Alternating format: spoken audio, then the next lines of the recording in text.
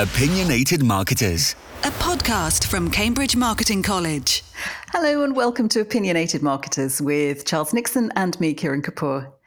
Charles, we've talked before about shrinkflation, usually as a bad thing.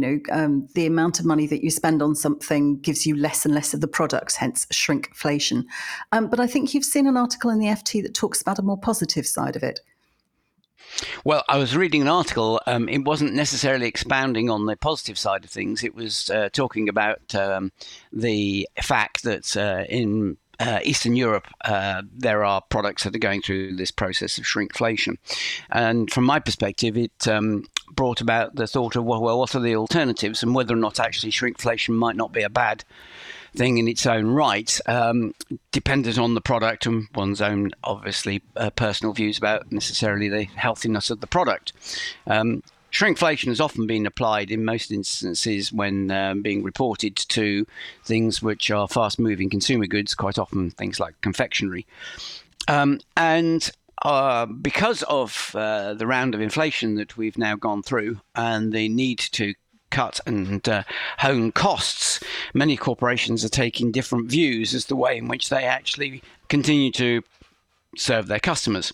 This took me back to a lot of the discussion we had in the previous recession about the way in which corporations hollow out brands by presenting the same brand name but taking away more and more of the ingredients in order to maintain either their margins or their market share. And the question that this raised in my mind is whether or not it's actually better to have a smaller portion of the good quality brand or a larger or existing portion of a bad quality brand. And I reflected that it probably was actually better for the former. And in many instances, given the fact that some of this perhaps was food which one could therefore perhaps be reducing the intake of, was not a bad thing in its own right.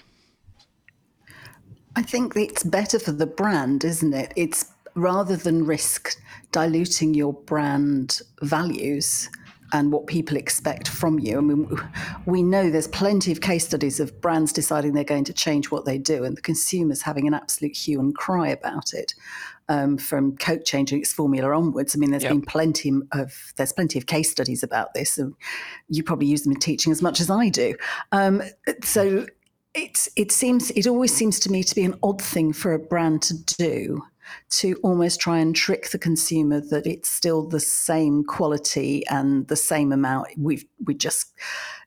You can't do both for a lower price. There has to be a point where you say to the consumer, actually, in order to have the quality and to keep the price point, you're going to get less. Or I'm going to drop the quality to keep the price point and give you the same amount. But you surely have to be open with the consumer about what you're doing rather than just doing it and sort of keeping your fingers crossed and hoping the consumer doesn't notice. I think that's very, very important, the communication side of things. And certainly it may well be difficult for restaurants to maintain the quality and reduce the portion size, but communicating the reason for it will gain the sympathy, I think, of the customer and possibly retain the loyalty on the basis that they know fully well that the reasons behind it. I think historically speaking, we always used to be concerned that the consumer was not very well educated in terms of understanding business. I think that's not the case anymore. And I think given that most people understand the basis of marketing and the basis of running a business, most people are sympathetic to the needs and problems that have to be overcome by brands. And therefore, they should be well informed and not, choose what word you wish. I think it is a question of just being honest with your consumer. And actually, it's the gaming generation tend to really get this because so many games involve you either running something or I seem to remember you used to play years ago you used to play a game where you were taking over. It was a historically based game, but you took over a town or something, and then you would be dealing with the food and the inputs and the outputs, and it was just consumers get this because they're viewing it in lots of other ways. So being honest, there's a very interesting FT comment on this, which came in. It's actually an international FT, and it talked about again that consumers can decide the quantity and the quality of what they're buying if you allow them to do so. So it points out that at the turn of the previous century, it was not unusual if consumers couldn't afford a whole bar of soap or laundry soap, as it would have been because they would have been sold in bigger units. Shops could just take it and chop up as much as the consumer wanted. It's how delicatessens have worked for generations. We've taken that away by going to the pre-packaged, pre-organised stuff that sets how much the consumer is going to buy for a certain quantity. I don't know if that means we're looking at a revolution in the way that we buy things. Probably not, but it is something else that marketers need to consider, that actually varying the amount of quantity that you're giving somebody is a perfectly reasonable strategy.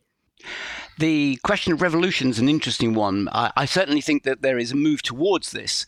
There are packaging revolution stores up and down the country where you go and buy the products in their raw form and take your own packaging with you. And it's been applied across Europe in many instances as well.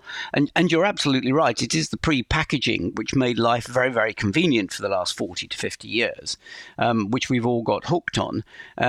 Yet now we often look at the situation where we buy a product, we take it home, we consume it in one go, and the considerable amount of packaging that came with it now has to go straight into recycling. It does make one question this whole process. So the idea of choosing the amount that you wish to purchase, I think will come back. You don't have to go and buy 5 oranges because that happens to be the way in which it's packaged in the supermarket. You can choose your own 3. And a lot of that was applied because we were under significant time pressures in the old ways in which we worked on a 9 to 8 till 6 or whatever it happened to be regime with commuting in between. Now we have less time pressures, though they may be spread over a longer period. And therefore there is more time to consider the nature of purchase and how one purchases. So I think there are elements of shrinkflation and the packaging discussion that will come back to marketers over the next few years, which need to be thought about in more detail than they have been.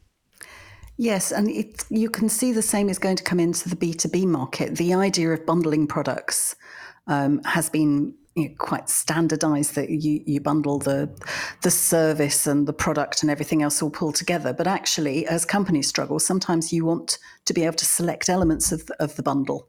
And I do find companies can make that quite difficult because it's more convenient for them to sell the bundle. So I wonder if that is also, because we're talking very much in consumer market, but I can see this changing the B2B market as well. Yes, that's a very interesting point, and perhaps a discussion for later, the degree to which the B2B marketplace may start to reflect the consumer marketplace and vice versa, as more and more people work from home and make decisions about business from their domestic environment. Lovely to talk to you as ever, Charles. Thank you very much, Kiran. Like and subscribe to this feed for more podcast content. From Cambridge Marketing College.